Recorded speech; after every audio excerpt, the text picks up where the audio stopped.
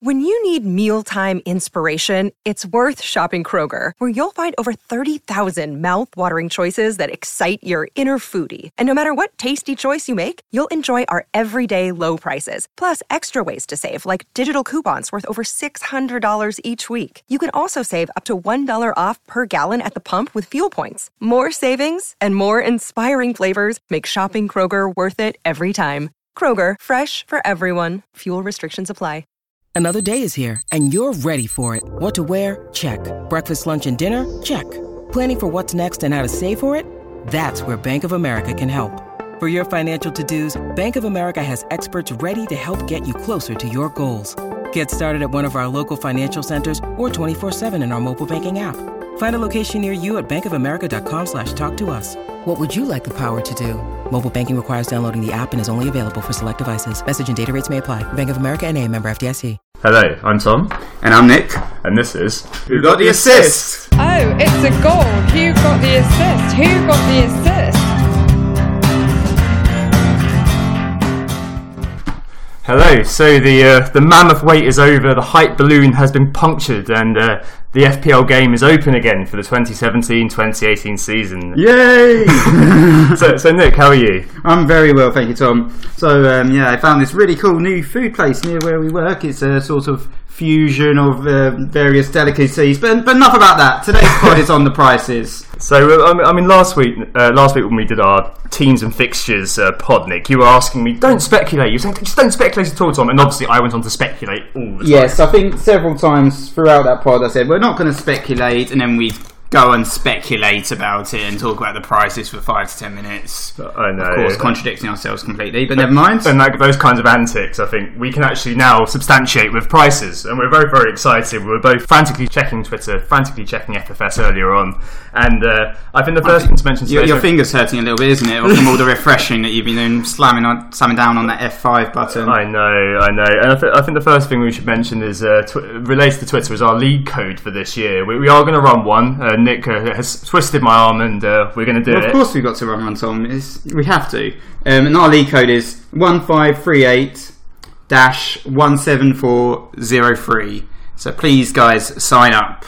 Okay, so the first thing today, I think, to talk about is to just jump into what the subject matter of today is. It's going to be on price. And the first thing to say is, and we said this way back in May when we first started doing this year I think will be the year of choice, and I think Nick agrees with me too. Mm-hmm. Like last year, Leicester completely changed the environment for pricing. You had players like Coutinho at 8, he's now 9 of course, Ali at 8.5, Leaf, Christian Eriksen at 8.52, Eden Hazard starting at 10, he's now gone up to 10.5, whereas you had Leicester players, Jamie Vardy, Riyad Mahrez occupying this premium territory. Mm-hmm. This allowed us to double up and treble up on players. I think you had 2 or 3 Liverpool at one point. Yeah, I had triple Spurs as well for large periods of the season. A lot of people also had triple Chelsea.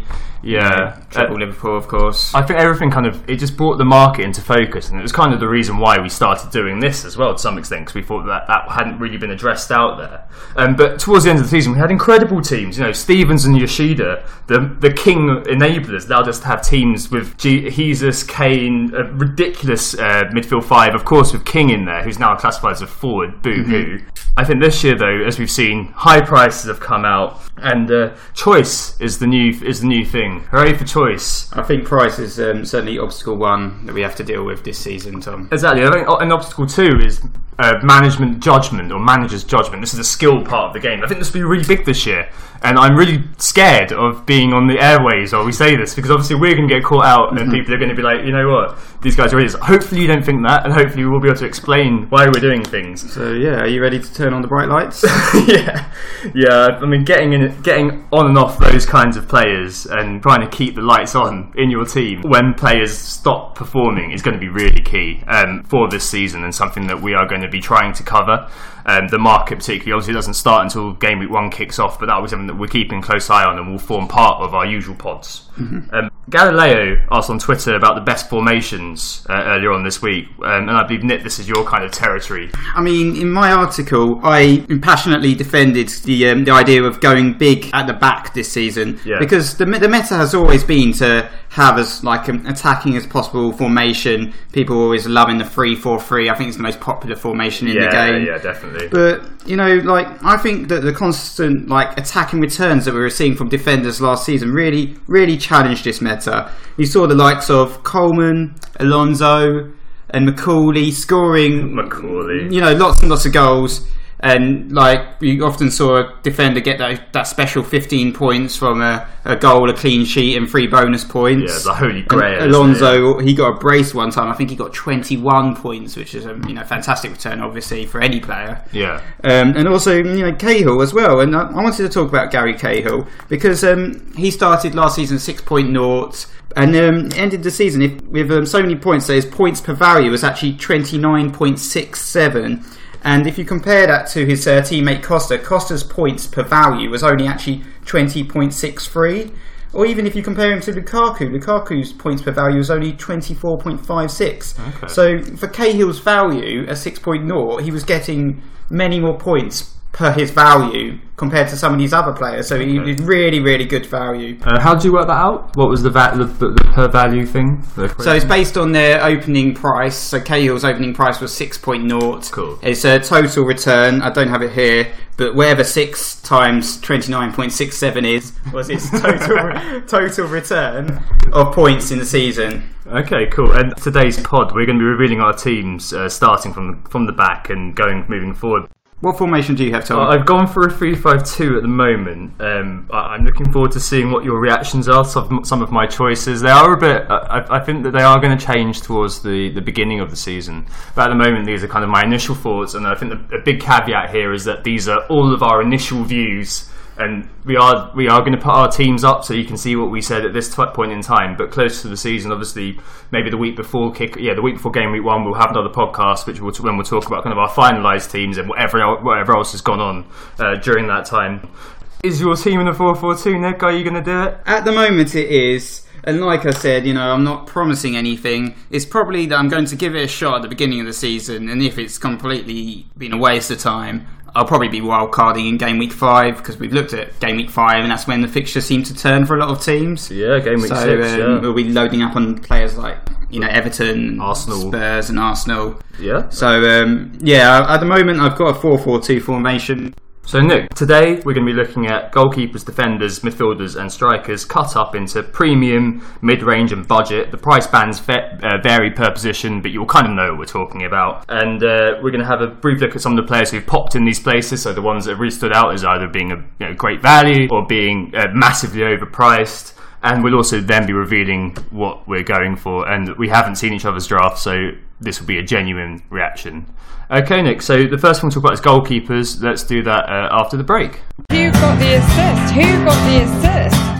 So, Nick, goalkeepers. And the first thing to say, I think, here is that we are both adherents, I think, of 8.5 spending on goalkeepers.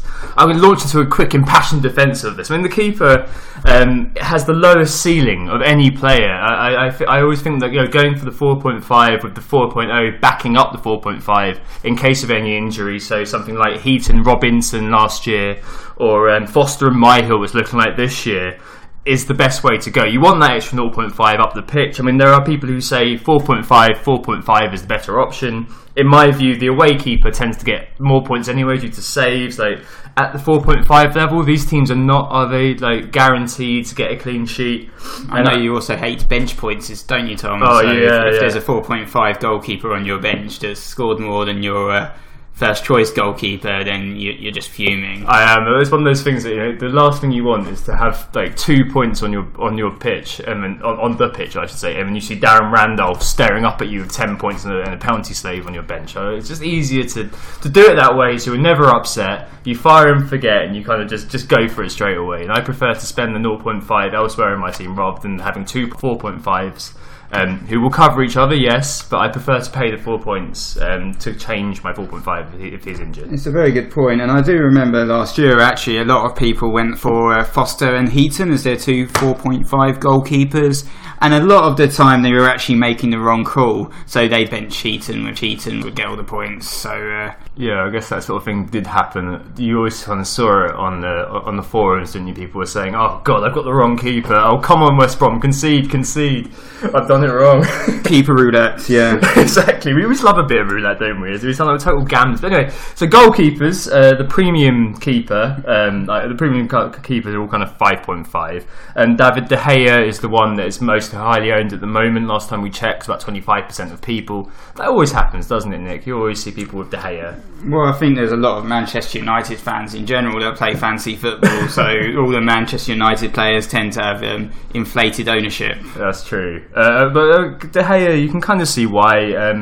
It gives you guarantees you about 130 points a season, which is really good for a goalkeeper. Got 132 is the exact average over the last kind of few seasons he's been in the Premier League, and he gives you over 10 clean sheets every season. So 13 clean sheets is the average clean sheets he's got in the Premier League. I mean, yeah, he's a great goalkeeper. I think he's been in the official Premier League team of the season for the last 2 seasons as well. So he's a highly rated goalkeeper, so it's no surprise that he's popular in the game. Yeah. But he's not our recommendation. Like we said, we're both going for 8.5.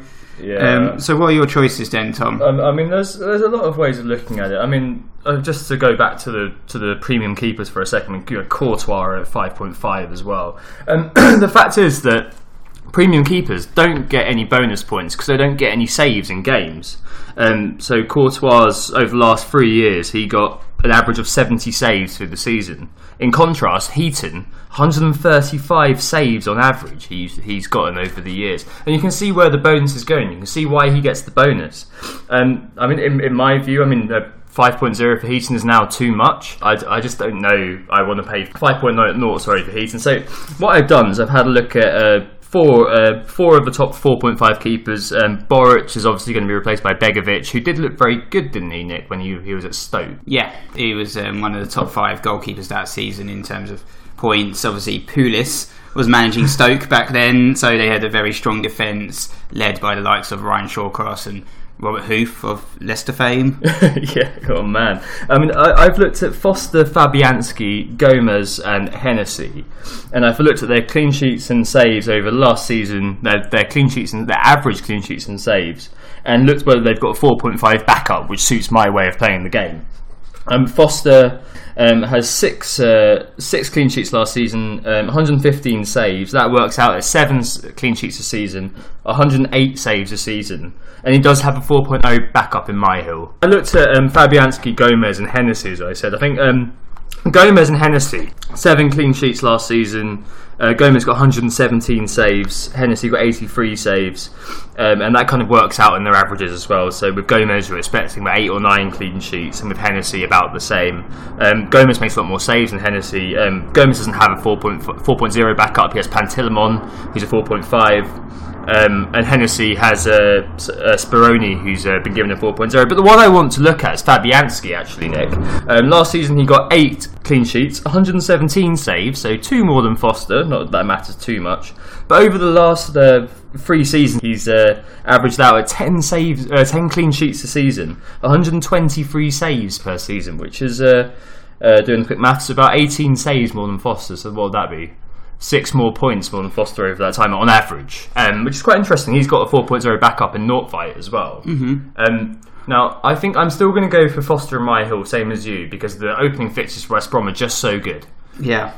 Well, that's interesting about Fabianski. I would like to raise the point, though, that I think Swansea are more likely to concede more than 2 and more than 4 goals per game compared to West Brom, and obviously that means a -1 every time that Swansea concede more than 2 or more than 4, so that would affect his overall score as well.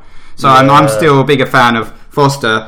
I mean, is that where you're kind of looking, do you think, for your goalkeeper? Yeah, so for my goalkeeper, as my first choice, I've also gone for Foster the People and his pumped up kicks. I chose him over Tom Heaton. So Tom Heaton, obviously, he scored the most points for goalkeeper last season, but he's priced at 5.0. I had a look at Tom Heaton, and between game week 1 and game week 19, he averaged 4.5 saves per game. But between game week 20 and game week 38, it actually dropped. So he had a drop in form technically, because he only had 3.04 saves per game between 20 and 38. And Foster's, he got 3.02 saves per game. So it's very similar to Heaton's second half of the season in terms of performance, except this guy is 0.5 cheaper. And he also plays for a better team, really, so he's more likely to get clean sheets. Michael Keane's obviously left Burnley, especially with Mr. Baseball Cap Tony Pulis at the helm. I think they're definitely more likely to keep clean sheets. And actually, as my second goalkeeper, I haven't gone the same path as you, Tom. Oh, really? That's a revelation. That's a revelation indeed. So instead of going for the 4.5, 4.0 model from the same team, I've actually picked Rob Elliott as my second choice goalkeeper, and this kind of worked out for me as a strategy last year, because my second choice at the beginning of the season was Jordan Pickford. He was only a 4.0 goalkeeper, but I saw a lot of potential in him as a young Englishman, and he got his chance quite early on with Vito Minoni getting injured. Right. And I think that Rob Elliott potentially has a chance to make the number one position at Newcastle his own. So obviously at the moment the first choice is technically Carl Darlow, who's priced at 4.5, but when they were in the Premier League, Rob Elliott was actually ahead of Carl Darlow, so he was the second choice goalkeeper at the time, behind Timmy Krul. But Rob Elliott also got injured, and that brought in Carl Darlow. Tom got him in on the wild card, got a penalty save, and got tons of points. I saw him, Carl Darlow, actually. I think Middlesbrough were putting in a bid for him or something. So really? He might be. So Rob Elliott, could end up as number one. He could definitely end up as number one. He's definitely one to watch. I read in the media that Benitez has assured him of his future at the club. He's been injured for 13 months, but he's supposedly fit and raring to go now. He hasn't got a red arrow next to his name or anything, so... Yeah, I've gone for Rob Elliott, and I think he's a cheap goalkeeper that may end up being Newcastle's number one. Okay, so just to end up, I think... So I've gone for Foster Myhill, and you've gone for Foster Elliott. And again, just a caveat, this could change completely, given injuries, given just general reconsiderations, if given Messi changes, God knows what. But I think at the moment, for me, that Foster Myhill is locked. I do like Fabianski, and between week 3 onwards, I'll be looking at Fabianski. But I think for the beginning, it's going to have to be Foster and Myhill. What do you think are the most widely owned duo of goalkeepers for people who are more engaged in the game? Quite possibly. I mean, a lot of the goalkeepers are 5.0. Foster, I think, compared to the rest of the West Brom defence, and we're going to cover the West Brom defence a bit later, he's the cheapest way in, and they have great opening fixtures as well. So, yeah, we're going for Foster here. Both of us, we're agreed. Yeah, I think so. That's a really good point, Nick. Okay, I think our pizza's here actually, Nick, which is quite good timing. So let's eat our pizza and come back to the defenders in a minute. Who got the assist? So defenders, and like I said, as I keep saying, I've gone big at the back. As you know, I've gone for 4-4-2. Yeah. But I've really overloaded my defence, to be honest. So the first pick in my defence is actually Marcos Alonso. What? 7.0. Dear me. Like I said on the other pod, I didn't own him last year, and I missed out on 6 goals, 5 assists, and 15 clean sheets from this guy. And I want to own him, and I'm going to give him a shot. I know he's expensive at 7.0, but he got 29.5 points per value, which is my favourite saying at the moment. Only Gary Cahill and Josh King got higher last season. Oh, fair enough. I think that price for Alonso is near good. It's just last year the ICT index, which is influence, creativity, and threat, you got 158, which is pretty damn high. It was no surprise to see him at 7. It was higher than the majority of those on the who were listed as defenders, except for 2 guys. One is Victor Moses, who used to be a midfielder, and the other is James Milner, who I think almost got double what Alonso's ICT was. And I also think this might be another guy you've been talking about him for a while. Yeah, definitely. I mean, one last thing about Alonso is, I know he's got... You can't leave it alone now. Well, no, I want to make this point. It's the only thing is, I know after the Burnley at home game, he's got a few tricky fixtures, Tottenham, Everton, Leicester. So I'm thinking it might just be a 1 week punt. I might be like, right, I'll switch him out after just 1 week. So you know what, if he scores against Burnley, gets a clean sheet, I'm happy. If he does nothing, he might be out my team. Yeah, I think they beat them 3-0, didn't they, last year or something like that? So Yeah. I think you'll probably be okay. But I mean, Milner then, Nick, tell me about him. So yeah, James Milner is also in my team. Boring Milner. Well, I've been raving about this guy. I think he's the new Baines. You know, obviously Baines was on penalties. This is James madness. Milner was on penalties. He got 7 goals last season, 4 assists, 12 clean sheets. He's got some tasty opening fixtures as well. Watford away and then Crystal Palace at home. He's, you know, if he was a defender last season, he would have outscored or matched Coutinho. Actually, just on his last season score, he scored more than the likes of Benteke and Negredo. So I think he offers a lot of value for his price, which is 6.5. You Yeah, know, it's who do you like at 6.5? You don't like No one. Rondon? No. Oh, don't talk to Andre Gray? no, stop exactly. provoking me with words of Rondon. Surely you'd rather have James Milner in your team than the likes of Gray or Rondon or even like some of the Southampton strikers Dear like God. Austin and Gabbiadini. Gabbiadini. So you've got 2 premium defenders. So you've got Yeah. 2 players in your team out. Before I've even mentioned one of my players. Okay, well, So I think go for it, Tom. So premium, and you got your Kolasinac, who we looked at 6.0. He got 5 assists and 3 goals last season, pretty decent. You got your man Rudiger, or Mr. Rudy 6.0, and you got David Luiz, who was 6.0. But actually, my first defender comes in at 5.5, and he's Ryan Bertrand. I really like Bertrand. I mean, he his creativity last year, and as in the C bit of ICT, was 442, which was actually higher than Alonso. Alonso got 5 assists and 6 goals, and Bertrand got 8 assists and 2 goals. But it's worth remembering what our friend Ed wrote in the Fix Up Look Sharp article about Southampton.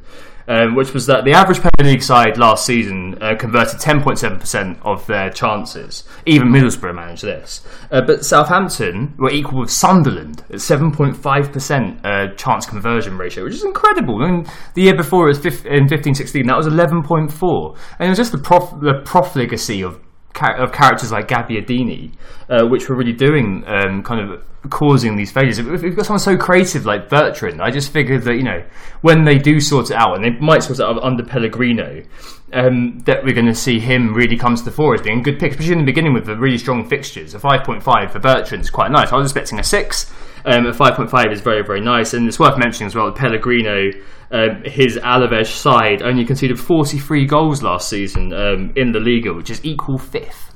So yeah, I mean, I think that Bertrand's going to be my premium at 5.5, and you can kind of see the difference already between me and Nick in terms of how we're going to be setting up this season. Yeah, definitely. And it's an interesting point about Southampton because obviously they've got some great opening fixtures. They start with Swansea, then they've got West Ham, Huddersfield, Watford, Crystal Palace. I mean, what an opening 5. So I also have a Southampton defender in my team, and I wanted to get Ryan Bertrand in because I'm a big fan of him, but I was trying to price things up, and it was a choice between Alonso and Azpilicueta and Bertrand, or Alonso and Cedric. And I've gone for Cedric Suarez as my third defender. Right. He's 5.0. He is. He's an underrated. I think he's quite an underrated player. I mean, he only actually got 3 assists last season, but like you were saying, you know, he gets the ball into the box a lot. He's very good at crossing. Yeah. He passes the eye test whenever he performs. He was great for Portugal during the European Championships. And I think if they get someone who can get on the end of the likes of Bertrand's and Suarez's crosses, then we'll definitely see like an increase in returns in terms of assists from those players. Yeah, I mean, maybe it'll be like, you know, when Austin gets back. I mean, like in the article, Ed shows that actually his chance conversion and his kind of general attacking stats, Austin, are a lot better than Gabbiadini's. And Gabbiadini's been given a 7, hasn't he? And Austin's been given a 6.5. So it'll be really interesting to watch, I think, pre-season to see who's there. But we'll come on to strikers later. In terms of defenders, so 5.5-ish, you've got the likes of Lindelof, our non-goal scoring defender from Manchester, who's just signed for Manchester United, who we said would be about 5.5 to 6, and when Bailly got the 6, we thought, you know what, Lindelof might well get the 5.5 here, and I think he's going to be really popular at that price, Nick. Yeah, definitely. He's definitely a cheap way into the United defence, possibly the cheapest. Is he nailed? I think he probably will be nailed. I think Mourinho's setting up with Bailly and Lindelof as his first choice centre-backs at the beginning of the season. I have been thinking about getting Lindelof into my team. I haven't been able to fit him in because of budget constraints, unfortunately. But I can imagine I'm thinking about perhaps bringing him in. Yeah. I have to figure out, because I've got a fourth defender as well. But do you want to tell us your second defender first? I've looked over a couple of 5.5s. PVA, who actually scored 5 goals the season just gone, 6 goals the season before. Would you be looking at about 4 or 5 goals from him per season? That's pretty good. And then you've also got Monreal, who I think will end up being the left centre back for Arsenal in the same way that Azpilicueta has become the right centre back for Chelsea. But Dawson, Craig Dawson, scores 4 goals a season. Actually, he has a superior ICT to Gareth McCauley, who managed to get 6 goals last season.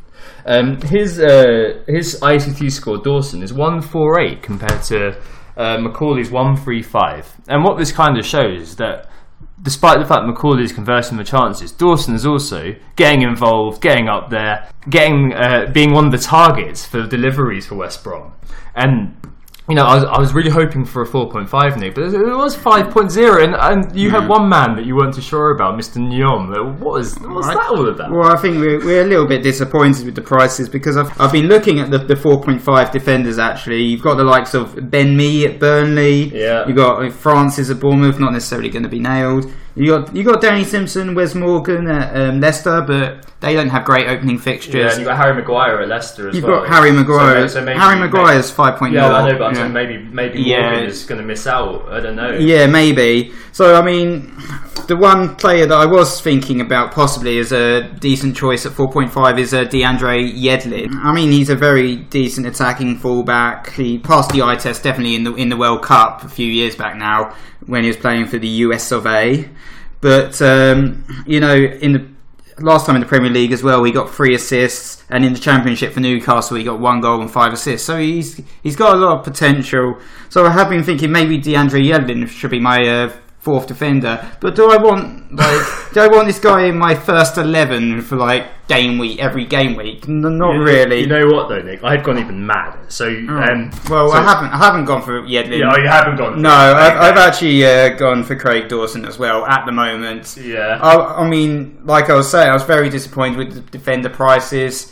Alan Nyom's 5.0, Eric Peters 5.0. Oh no! What have these guys done to get price rises? 3 points. What has Peters done? Ridiculous. I mean, so Dawson at 5.0 is your least expensive defender. Is that what you're telling me? At the moment, yeah. So go on then, Tom. That's crazy. So I was looking initially at Burnley and Crystal Palace. They were quite a good rotation. The first 5, if you did get them together, would be Huddersfield, West Brom, Swansea, Crystal Palace, and Southampton. A few issues with this.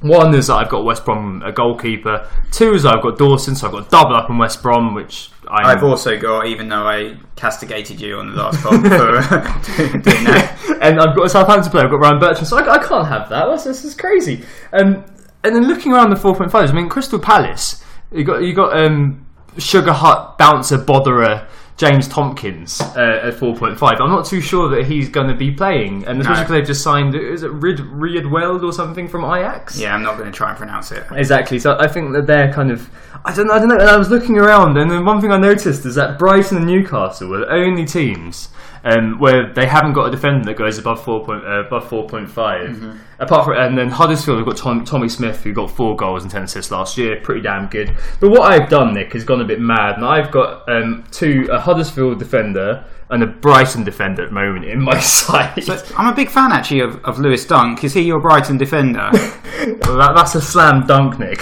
actually. And so I think I was listening to you last week. I was just overawed by Lewis Dunk. I had a look into him.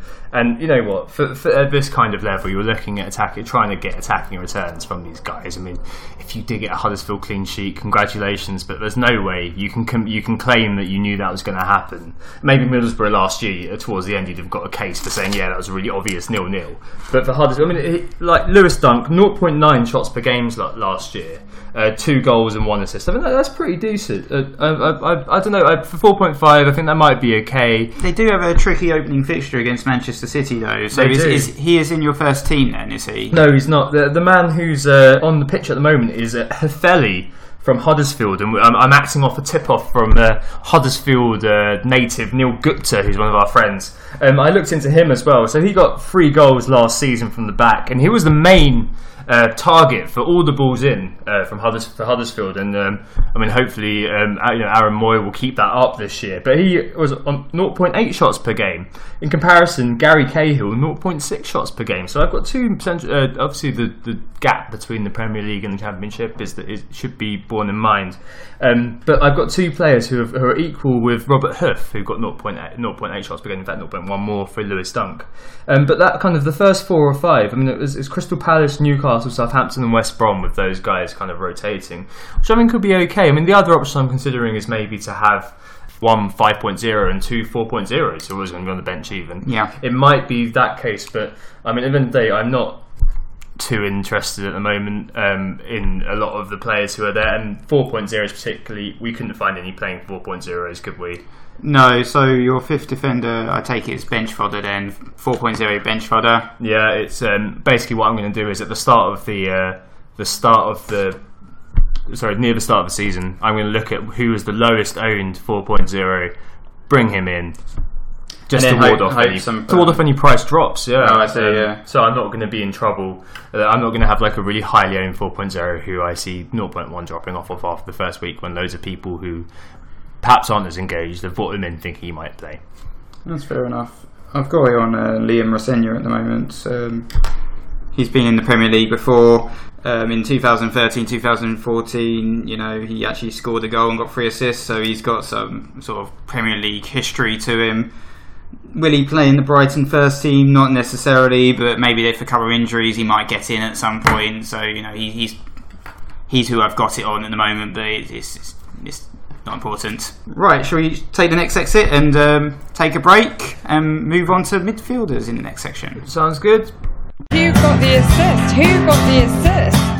Right, let's talk about premium midfielders then, Nick. And who have you got? Have you got any with that defence? Well, I'd say Philippe Coutinho is a premium midfielder. I mean, the guy got 13 goals and he got 8 assists last season, and that was only actually from 28 appearances, including 3 off the bench, because he missed part of the season through injury. I think actually that game week he got injured, he was looking on fire. I was saying to you, I was thinking this guy's probably going to be like the player of the season maybe, because he was just smashing it week in, week out.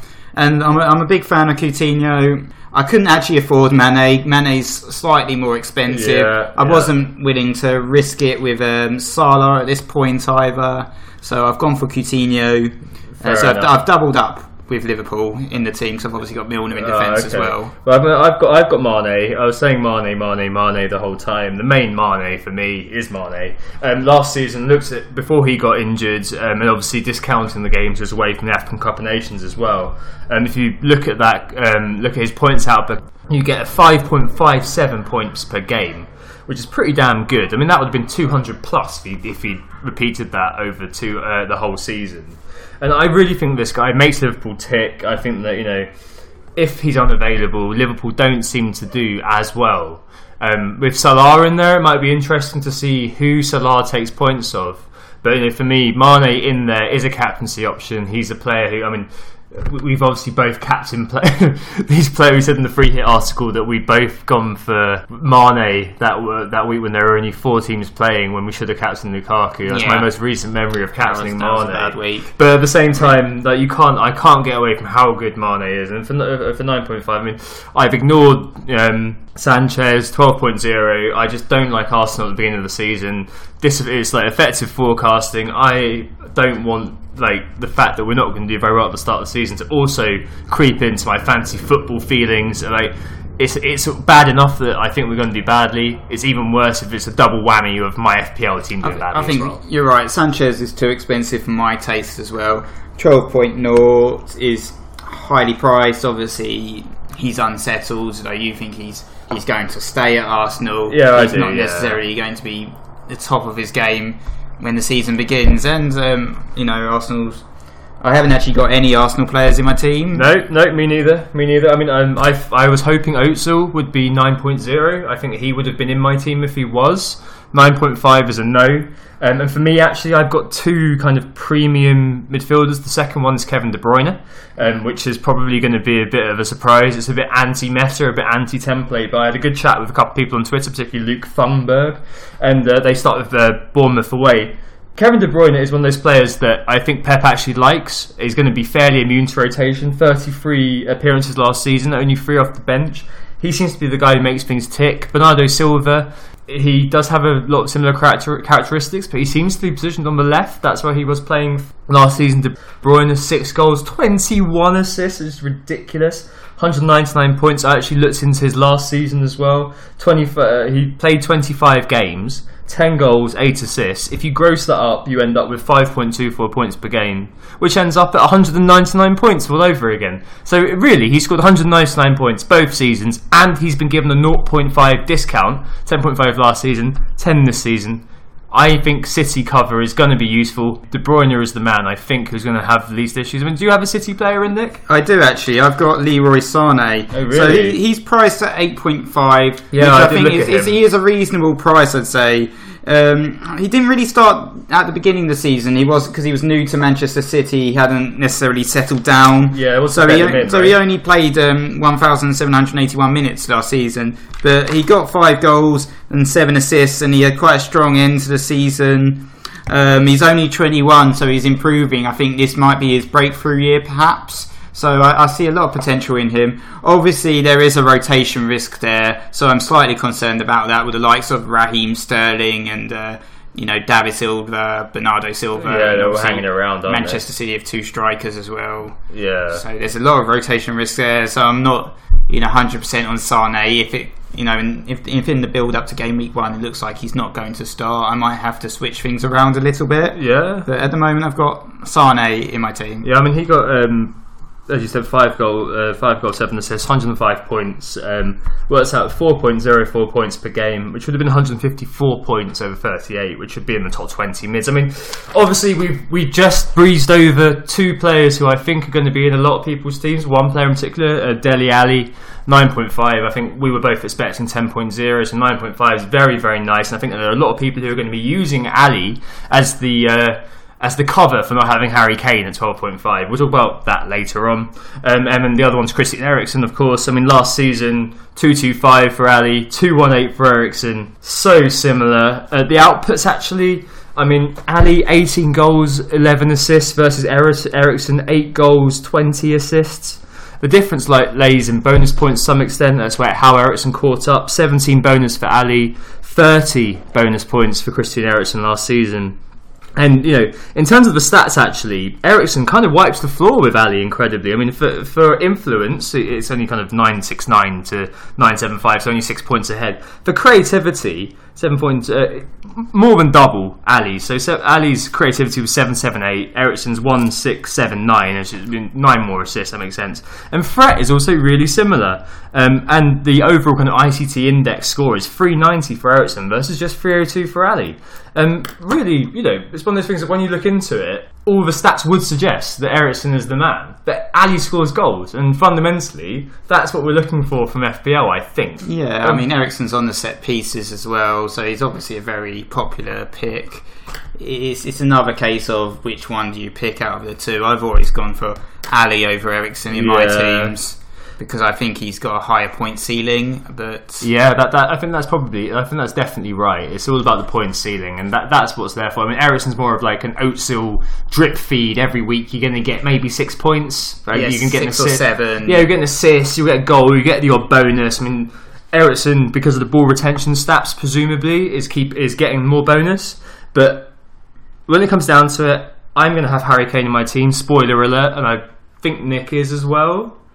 Yes. Yeah. So, and the thing is that if I've got Kane in my team, I'm not going to be captaining Ali or Eriksen, and which means that I'm kind of thinking at the start of the season, you know what? I don't want either of them quite yet. I was looking at Kieran Trippier for being the second spur instead of Ryan Bertrand, but at the moment with Kyle Walker still there, and we're not too sure what's going on, I'm going to leave the defence as a Wembley factor as well. Harry Kane's my man. And Eriksen and Ali are, for now, not in the team. That could change closer to the time. But, you know, that's kind of it. Apologies if there are any other premium midfielders you want us to talk about. We've got to move on to the mid-range, I think, here. We kind of started to talk about them with Sana. Well, yeah, Sana's on the higher end of mid-range, 8.5. I'd say at 8.5. Yeah, that's it. And one thing to bear in mind is Riyad Mahrez, 8.5. If he goes to Arsenal, which I bloody well hope he doesn't, we don't need any more fair weather players. We don't need players who play well when it's going well and don't show up if it's not going well. But 8.5 for an Arsenal player could be good, especially if he signs. Well, yeah, it depends which Mahrez shows up. If it's the Mahrez of 2 years ago, then he could be an absolute steal at 8.5. He might be in everyone's team. You don't know, Tom. He could be, I guess so. We'll have to see. I guess Mahrez. So. I mean, Siggy 8.5 at the moment. I'm not particularly interested in him. I think he's one of those players who comes in if. I mean, it's looking like he could go to Everton. I think if he went to Everton, he might get in our teams. He might get in our wildcard teams in game week 6 when Everton's fixtures change. Yeah, a lot of people might be looking at him then because, of course, he's got an amazing set-piece threat. 181 points last season. I mean, I don't know. I think Rooney would be on penalties, I guess. But, I mean, that's still pretty decent. I mean, if he's part of that team, they start doing well. I think it's Bournemouth, Burnley and then Brighton away, the 2 first fixtures at home after game week 6. Ridiculous. If he goes to Everton, he might well find a spot in our teams. And Davy Klaassen to go down 7.5. 13 goals, 9 assists for Ajax last season. A guy who loves to break the deadlock. He's one to wait and watch, 7.5. And ever so sadly, the other 7.5 I want to talk about, I picked out, is Antonio, 7.5. I'm very annoyed. I think that he has just missed out on my team. I said last week I think he would have been the man who would have been in my team no matter what. I mean, 9 goals, 8 assists last season, 8 goals, 7 assists the season before, 227 ICS, which is ICT, sorry, which is pretty damn good. A personal favourite of mine. But I just don't think I can find room for him at 7.5. What about Lanzini at 7.0 maybe? He's slightly cheaper. I mean, 7.0 might be a canny price for Lanzini, but at the same time, I'm just not interested. I mean, everything is wrong with that as far as I'm concerned. In my first draft, I did put Lanzini in, but I had to actually swap him out because there's a much better choice at 7.0. Is it Cesc Fabregas? No, it's not actually Cesc Fabregas. Really? No, it's Wilfried Zaha. So I wanted exposure for that Huddersfield at home game week 1 fixture, which I think is a very tasty fixture for Crystal Palace to have at the beginning of the season. Right. I think we're likely to see attacking returns from the 2 main men at Crystal Palace. One is Christian Benteke, who's unfortunately priced at 8.0 this season, and the other is Wilfried Zaha. So Zaha, he got 7 goals and 11 assists last season, which is, you know, a great return. That's his best ever, isn't it? It was his best ever. He was very cheap actually last season. He was underpriced at 5.5. You're not going to find anyone as good as Zaha at 5.5 this season, unfortunately. He's 7.0, but he's in my team. Like I said, Huddersfield at home, game week 1. I remember watching Zaha. I think it was a home game towards the end of last season. I remember he got 2 assists from basically falling over and passing it into the box. Well, he's very good. He's a diver and he's always down. You know? Yeah, exactly. I mean, he has got a few of those in the past. I mean, moving down 6.5, there is one man. I think we've identified one bargain. Woo! It is Dusan Tadic, everyone's favourite Southampton midfielder. We've postulated in the past that he might get the number 10 for Southampton, be freed of defensive duties. Claude Puel, the Gringotts Goblin, put him on the wing, and it might be that he doesn't have any tracking back. And you know, I looked at last year's stats for Tadic, and they're actually pretty decent. Creativity on the ICT was 1.111, which is higher than Dele Alli at 7.79, Coutinho at 10.81, and you know. it does look like, if you remember what I said earlier about Southampton's stats last year, the goal conversion was 7.5%, whereas the average was 10.7%. If Southampton sorts it out, I mean, we all remember fondly the 4 assists in 14-15. I mean, in 15-16, the guy got 13 assists, for God's sake. This is a really good player who's a sleeper. 6.5 with the strong fixtures from the beginning as well for Southampton. He's a guy who I think he's going straight into my team from game week 1, Nick. That's a fair shout, to be honest. I don't think... Well, obviously, Tadic didn't have a great season last season. That's why he's had a price drop. All the penalties I don't think he was really performing for Claude Puel. I think he was one of those players that seemed a bit disenchanted and didn't really perform at his best. But who knows if he's going to step up his game for Pellegrino next season. I haven't actually got Dusan Tadic in my team, no. My fourth midfielder is... Anthony Knockaert. I talked a lot about Anthony Knockaert on the last pod. As you know, I'm all fired up for him. We obviously, I keep repeating his stat. I'm probably going to keep repeating it all season. But he got 15 goals, 8 assists in the Championship last season. Now they've got some tough opening fixtures, and can he handle the Premier League? Who knows? But he's my punt, and I'm sticking with him for the moment. Okay, so that's your fourth. Okay, so my fourth, I'm going 3-5-2. My fourth is the Brazilian Willian, 7.0, so a little bit higher than where we just were. Hazard's injured. You got Willian, who got 114 last year versus Pedro. 162, which is probably the key kind of who's going to play. I mean, you've got Fabregas as well, but I think Willian's going to go on the wing.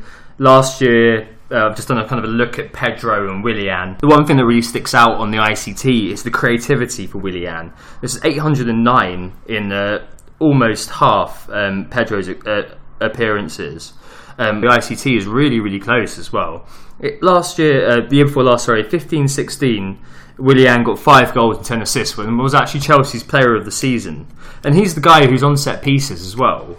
And I think the stats seem to favour Willian. I really like that. And I think for 7.0 as well, at the beginning of the season, by no means am I saying I'm going to have him in all season. But at the beginning of the season, with no Hazard there, I think he's going to be the man to take that creative burden.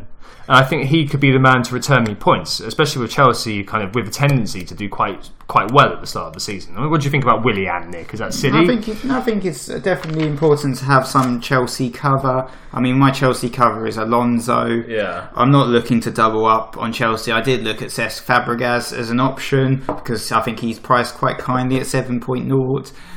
I think he will probably start the season as well with Eden Hazard being injured. And obviously everyone knows about Fabregas and the amount of assists. He's within the top 5 Premier League history for assists. So I did look at Fabregas as an option, but no, I haven't gone for him. Okay, so I looked at Knockaert, and I also looked at Knockaert, Ritchie and Ince, who are the 3 kind of 6.0s. I knew you were going for Knockaert, and part of me kind of thinks that is why I'm not going to go for Knockaert. I've taken the 3 together. Knockaert would have got 221 points, I think, by your article on Prospects and the Prospects. Tom Ince, 14 goals, 6 assists, got given the 6.0, 198 points we'd have said he'd have got. The other one, Matt Ritchie, 12 goals, 7 assists, 158 points. The big difference is Matt Ritchie is on penalties for Newcastle. And I think that he's kind of in a kind of a Siggy-esque mould here in some ways, that all the set pieces seem to be for him. He set up all of Kieran Clark's goals last season. He also assisted defenders from corners. Pretty damn good. I mean, for 6.0, I think that's quite nice. I mean, Newcastle were quite a nice start to the season. And I think of the 3 of those, I mean, you've got Elias Kachunga as well, 12 goals and 2 assists, I think it is. I was hoping he'd be 5.5, but he is 6. Who's also in the picture there. But I mean, for your 6.0 punt, I think that's quite nice. I'm also worried with Knockaert, Nick. I don't know about you, but about Pascal Gross, who got given 5.5 as well. I mean, he looks like a free kick specialist. So I don't know. Would you be worried? Would you think Knockaert's the main man? He's going to keep on the clean sheets. The free kicks. Possibly. I mean, they might rotate. He might rotate a little bit with Pascal Gross. We'll have to see. But I think Knockaert is the leading man at Brighton. He'll be nailed on. He's going to be their starring player. And I think you made some very interesting points about Matt Ritchie. He's another option in the midfield. Did you say you haven't gone for Ritchie? I have gone for Ritchie. Yeah, I have. And he's your 4th midfielder. He's my 5th midfielder. 5th midfielder. So you're going to be playing. Okay. Yeah. So I've got Mane, KDB, Willian, Tadic and Richie are my 5. Oh, fair enough. So obviously I've gone for 4-4-2, but my 5th midfielder is Ruben Loftus-Cheek. Ruben! Because we have to unfortunately say goodbye to our very good friend and very dear friend Darren Fletcher. I know, unbelievable. 5.0, what were they thinking? Were they not listening to me? Did they not see the love for Fletcher? I mean, I would have had him in my team just out of loyalty. No, I wouldn't have. We're devastated. He's gone the way of Alan Nyom. He's now 5.0. Gone the way of Alan Nyom. That's the one. I mean, just looking at the midfielders at 4.5, there's hardly anyone there. But I think Ruben Loftus-Cheek is a great shout for your 5th midfielder. He's a young and upcoming player. He's just been announced today that he's going to be going to Crystal Palace on loan, so hopefully he'll be starting. And maybe he will even get forward as well. You know, like who knows? Yeah, I mean, he was doing all right, wasn't he, for Chelsea? I remember there was that time towards the end of Mourinho's return to Chelsea, end of that season. People were looking at Bertrand Traore and Loftus-Cheek, and Loftus-Cheek's stats were being trumpeted as being fairly attacking. I mean, 4.5. There's nothing. I mean, 5.0 is nothing really there. I mean, no. You've got Will Hughes. I mean, Chris Brunt, 5.5, moved to midfield as well. Rules him out, I think, as an article. 4.5. There's just nothing, is there? You need to find someone who's playing. That's the main thing, really, because the issue is if one of your players doesn't start and literally none of your bench players are starting either, then that's just dead points. But if you have someone who'll come in for 2 points, that's all you need. And I mean, there's Ramu for Southampton. He's 4.5. He's likely to start. You've got Glenn Whelan at Stoke, but maybe because they've signed Darren Fletcher, will he actually start? Who knows anymore? There's MacArthur. There's Gareth Barry. He's sort of being sent to the retirement home as well. Yeah, out to pasture. People mentioned Tom Carroll as a possible option. Yeah, for 4.5 yeah, price. I think he's got potential. Maybe he was looking good last season, wasn't he? I think a lot of people had him in. I think, you know, if I was going 3-4-3, and I have been thinking about it, and we'll come on to the strikers in a minute and for why I'm thinking about it.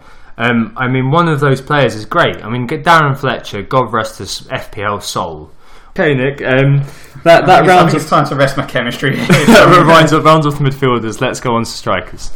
Who got the assist? Right, time to discuss forwards, Tom. And the first forward, I think he's on both of our teams, is Harry Kane. Harry Kane. Yeah. Harry. He got 29 goals and 7 assists last season. I mean, that was only actually playing 30 games. You can't look past him, can you? I mean, it's incredible stuff. I mean, 191 points the year he broke through, 211 points season 4 last, and 224 last season. I mean, the only thing he's kind of getting towards Didier Drogba kind of level. In 2009-2010, Drogba got 29 goals, 13 assists, 242 points, and you can. I can't look past Kane. I'm going to be worried and scared if he scores in game week 1. I don't have him, and I'm going to want him straight away and think, you know what? I mean, last week you said that he hadn't played. This is the first kind of some time. Yeah, I was saying that because a lot of people are throwing around this fact, the fact he's never scored in the Premier League in August. But like I mentioned on last week's pod, he's played in international tournaments every summer for the last couple of years. So this was his first summer break. I think he's going to come back ready and raring to go. The guy is just getting better and better. In the last 2 Premier League games of the season, he scored 7 goals. He was absolutely smashing it.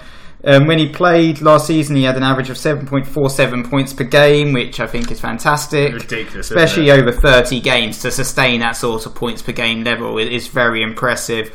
And he's the first name on my team sheet. I know, we haven't seen much transfer activity from Spurs, and you can kind of see why as well. I mean, if you think about it, apart from maybe Walker wanting to go, I don't really see much weakness in that team. I mean, maybe they need to replace Wimmer or something, but I mean, Harry Kane, I mean, you've got Son as well, who comes in and does quite a good job when Kane isn't around, but Kane is just so good that, I mean, even with the Champions League, they were in the Champions League last year, Kane is just so good that I can't see past him. And I think that there's that moves us on to another guy I don't think either of us can see past. I mean, Romelu Lukaku. Yes, Romelu Lukaku. Yep, we both got him in our team. I think it will be a Kane-Kaku meta.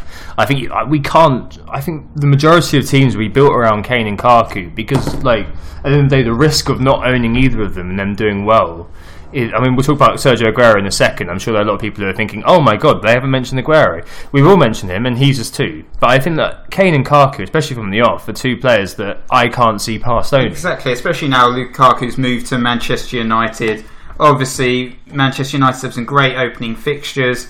They're playing West Ham at home. What I find interesting actually is, even though Lukaku got 25 goals and 6 assists last season, but what's interesting is Everton, they had 13.2 shots per game last season, whilst Manchester United had 15.6 shots per game. So you're going to see an improvement there. I think Lukaku's return is going to be even higher next season. Now he's at Manchester United and he's going to be fed by better attacking midfielders. Yeah, we've done some looks into Manchester United for the site. The next Fix Up Look Sharp is going to be on Manchester United in collaboration with Ed, who we've spoken about earlier. He fished out the fact that last year, in terms of goal scoring opportunities, United actually were really profligate. It was a poor United team in that respect. They compared to City, they had 208 goal scoring opportunities last season compared to City's 211. However, United only converted 54 of those 208 opportunities. City converted 80 of those. And the profligacy was down to Zlatan, I'm afraid, to some extent. Zlatan last season, his shot accuracy was 39%. Lukaku's was 48%. And Lukaku scored a goal every 130 minutes. Zlatan, who was already at United, a goal every 143 minutes. I think that Lukaku is going to smash it. Game week 1, he is going to be my captain, I'm fairly sure, unless he gets injured. Against West Ham, as Nick's just mentioned, it's one of those fixtures like if it's footballer's birthday or if they just had a new baby, I'll look out for that because I want them in my team because they always seem to score. Lukaku always seems to score against West Ham. He scored 9 goals against them in his Premier League career so far, 4 assists as well. The most he's ever the team he scores the most against is West Ham. That at home's game week 1 for United, I think that's the perfect way for him to introduce himself to the Old Trafford faithful. And I think you're going to lose out if you don't have Lukaku in your team. It's just one of those where I'm going with the herd. I'm really behind it. I've been swept along by the herd mentality, and I don't care. I'm crowd surfing. I'm going to captain Harry Kane. Actually, you're mad. And I don't think I'm mad. Obviously, Kane was smashing it at the end of last season.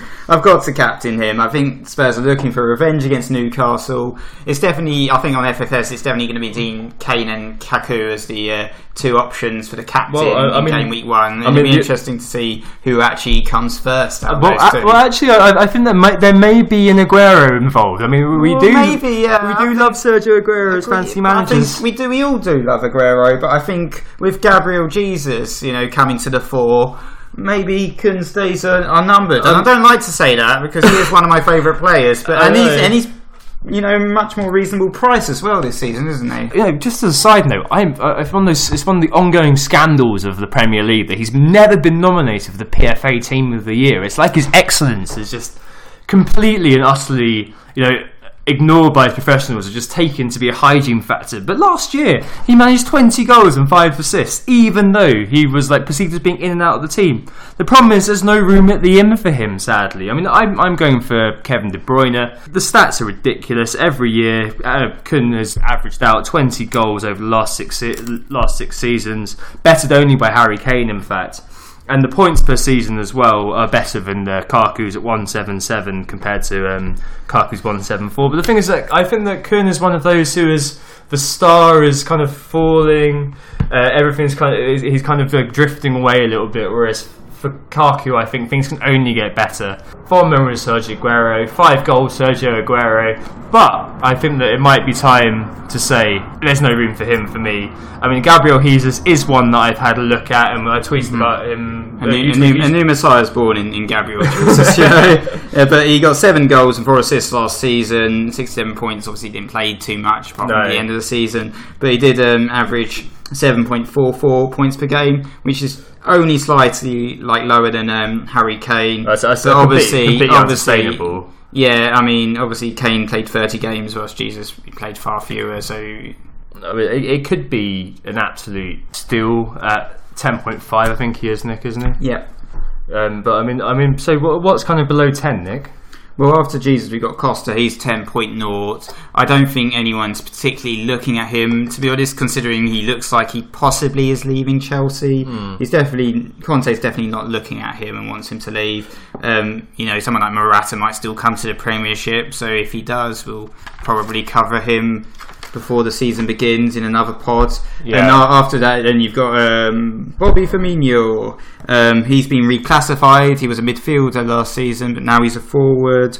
He got 11 goals and 11 assists last season with 180 points. Season before he got 10 goals, 8 assists. So you're likely to see a decent return from him as well. He's slightly cheaper if you're looking to spend your budget elsewhere. Yeah, I mean, the only problem with that, I think, is that you've got Salah and you've got Mane, and I think what will happen is that Firmino creates the space for those two to score goals. So I think that maybe his points will be cannibalised a little bit. It's all about the goals for them, and I do worry. Even though he got into double figures last year, I do worry about Firmino for that, and I think Mane is the key man there. I mean, going down to 8.0, the key man is Defoe, isn't it? Yeah, Jermaine Defoe. Defoe has scored 15 goals 2 seasons in a row now, so he's definitely someone that people will be looking at. Obviously he's getting old, but that doesn't seem to stop him. I think he'll have a good season again. He's got rivalry with Josh King, who's also been reclassified as a forward this season. Yep, 7.5. I mean Bournemouth between 11 and 16 I think have got quite decent fixtures, haven't they, Nick? Yeah, they do have good fixtures. They've got Newcastle, Huddersfield, Swansea, Burnley, Southampton, Crystal Palace. That's a great run of fixtures. So I think between those weeks we might be looking at Bournemouth players, perhaps a forward, one of Josh King or Defoe, depending on who's in form. Maybe a defender like Nathan Ake. Yeah, maybe. I mean, we spoke about Ake on the last pod. I mean, we haven't really. I don't think either of us have really considered him for our opening teams, have we? Well, I have thought about him, but I haven't chosen to put anyone from Bournemouth in my opening team. No, unfortunately, he was 5.0, like many a defender. Yeah, they're very stoky, and I think the 5.0 is probably something that's going to push you away from Ake. Moving down, Tekers 1 through 6 points. I was surprised to see him go up to 8.0, but someone on the forum said to me that maybe this is a readjustment, remembering he was Liverpool's unwanted man last season. 15 goals was pretty good, same as Defoe. Memorably, he got a brace against Liverpool in the double game week 34, and he's got them again away in game week 2 on top of a decent opening fixture, doesn't he? So he could be one who figures in some squads. You've gone Zaha over Benteke. Is there any reason? Well, it's more to do with my formation, really. I wasn't going to go 4-3-3. I wanted to go 4-4-2. So Benteke didn't really fit into my team. For a third striker, he's very expensive as well. So he didn't really fit into the model. There's someone who we haven't actually covered, Tom, who we probably should mention is Lacazette as well. Yeah, that's definitely true. Last season I think it was 28 goals, 3 assists for Lacazette. The only problem was that 10 of those goals were penalties. To some extent there was a lot of media coverage to say that he was very similar to Sanchez, energy bunny, kind of kept running, Duracell bunny I'd say rather than energy bunny. Kept running, always going after the ball, always chasing lost causes, lots of determination, lots of stamina, looks pretty good. Game week 6 onwards, I think we've got quite good fixtures, Arsenal. So I think that he is the one to be looking at that time for the turn. But he's one of those where you kind of think from the beginning of the season, especially because we don't know how he's going to hit the ground running. I'm not going to look at him just yet. No, you don't know if he'll even start. Perhaps Wenger will choose to start Olivier Giroud as Lacazette gets adjusted to the Premier League. Get that donkey off the field. Who knows? So, neither of us have any Arsenal in our first team, but I think we'll definitely be looking at Arsenal from game week 6 onwards. They've got quite tasty fixtures against West Brom, Brighton, Watford, Everton and Swansea, so that's quite a good run of fixtures there. Yeah, I think that's kind of the time to bring them in. Very similar level of player in terms of profile. Well, formerly even bigger profile, and now kind of heading downhill is RoomPig.com. Wayne Rooney, 7.5. I was quite surprised about that. That is quite cheap, actually, for Rooney, to be fair. It is. And you've got to imagine he's at Everton to be the main man. Yeah, he'll be on penalties, no doubt. Yeah, so they've got that nice run of fixtures. Bournemouth, Burnley and Brighton, game week 6. I mean, if it does turn out that Rooney hits the ground running, we'll see. But I mean, you've still got that thing that Koeman is going after the UEL, I think, and that's his aim to some extent this year. And also you got Sandro Ramirez, who got the 7.5. We were fairly impressed by him. We did the prospects and the prospects. 14 goals and 7 assists for Malaga, who finished mid-table in La Liga last season. Yeah. That could be, one. Again, it depends who's the main man. If it's 4-4-2, that could be okay. Yeah, definitely. I mean, like we said, 3-4-3 is the most popular formation. But I'm looking at third strikers, and I'm struggling to pick who would actually fit into that third striker slot, unless you go really premium with your front three. And I know some people are talking about teams where they're fitting in the likes of Kane, Kaku and Lacazette all in one team. You're going to struggle to find a third striker who's good enough to fit the mould. And I mean, who do we have around the 6.5 price bracket? I mean, you got Rondon. Yeah, exactly. Well, you got J-Rod, who's just been given the forward classification, unfortunately. And you got Iheanacho if he goes to Leicester. You got Jamie Vardy 8.5. I think that's probably a bit too much. If Iheanacho goes to Leicester, I mean, I'm 7.0. I'm worried about him and Vardy. Seem like very similar players. I mean, the only time when Leicester have got really good fixtures is the run-in, when they've got Brighton away, Newcastle home, Burnley away, Southampton home, Palace away, West Ham at home, and end up with Tottenham. Yeah, I think Charlie Austin seems to be a popular pick on Twitter. 6.5, yeah. We're not sure if he's going to start necessarily. Obviously, Southampton have some great fixtures, but who knows if he's going to start. For my third striker, actually, I've gone pretty cheap. Obviously, it's going to be a bench warmer for me. Yeah. I've got Calvert-Lewin. So he's only 5.0. I think he's a young player with plenty of potential, and he did very well in the under-20s. Koeman has been talking about him. He's tried to promote youth, and he said that he's hailed Calvert-Lewin's big improvement and phenomenal attitude. So he's a very good young player. I mean, around the 5.0 to 4.5 strikers, there's really not that much selection. And in the 5.0 bracket, you've also got Peter Crouch, Robson, Carnu, Jordan Ayew, Joa and Enner Valencia, and I don't necessarily think any of these guys are actually going to start. Perhaps Peter Crouch, maybe, who knows. I'm not saying Calvert-Lewin's going to start, he probably won't, but I think he's a player that if he does really improve next year, you might see him breaking into the Everton team and see a sudden rise in value. So it's a bit of a punt. I was thinking about maybe actually going ultra cheap and putting a 4.5 striker in.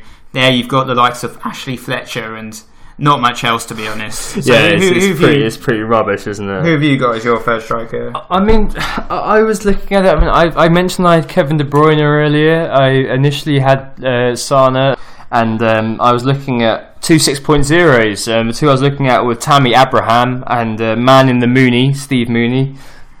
Apologies. Tammy Abraham, 23 goals, 3 assists last season for Bristol City.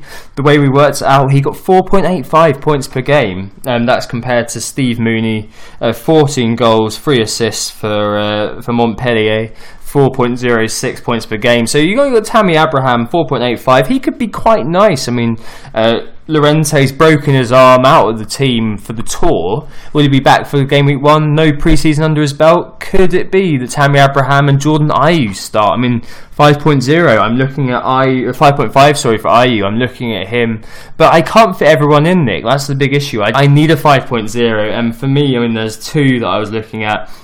One is Naki Wells. Unfortunately, De Poitre and Mooney are both in, which means that Tomer Hemed, the Israeli superstar, is currently occupying my third striker slot.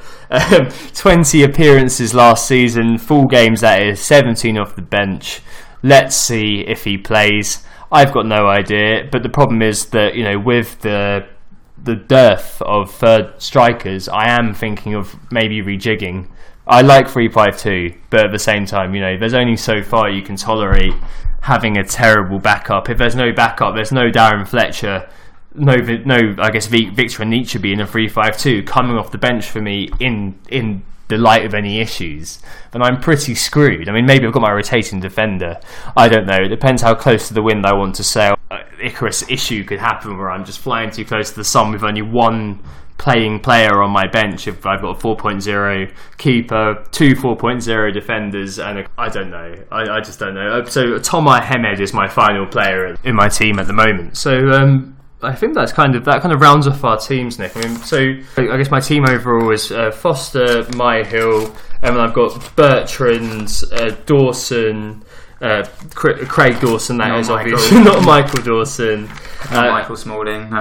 Hefele, Dunk, and a 4.0 bench fodder. Midfield, KDB, Mane, Willian, Tadic, Richie, and also I should say here, thanks very much to Ryan at Fantasy Yearmar for having our article on the site. Thanks very much, Ryan. And up top I've got Kaku and Kane, who will be the main men I think that most teams are going to be based around, and Israeli superstar Tomer Hemed as my third striker. Well, I think Nicola will say Mazel Tov to that, Tom. So my team is I've got Foster and Elliott as my goalkeepers. I've got Milner, Alonso, Cedric, Dawson, and then bench fodder Rafinha as my defenders. In midfield, I've got Zaha, Knockout, Sané, and Coutinho, and also Ruben Loftus-Cheek on the bench. Yeah. And up front, I've got Lukaku and Kane with Calvert-Lewin also on the bench. Okay, well, I mean, big caveat. These are all subject to change, but I hope you've enjoyed that. I hope that was useful. We're at www.whogottheassist.com. Follow us on Twitter. We're at whoassisted_FPL, and we will be back before game week 1, probably Tuesday or Wednesday before, to talk about our teams, what we think is going to happen that week. And we will be pumping out content on our website. Prospect the prospects will keep going. We'll look at Fix Up Look Sharps, continue to look at kind of teams and that kind of thing going forward.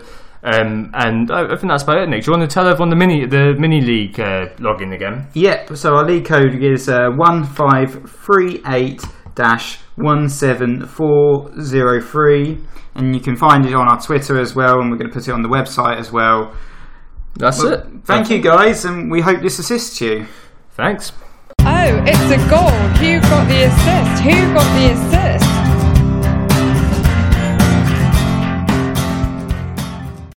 Sports Social Podcast Network.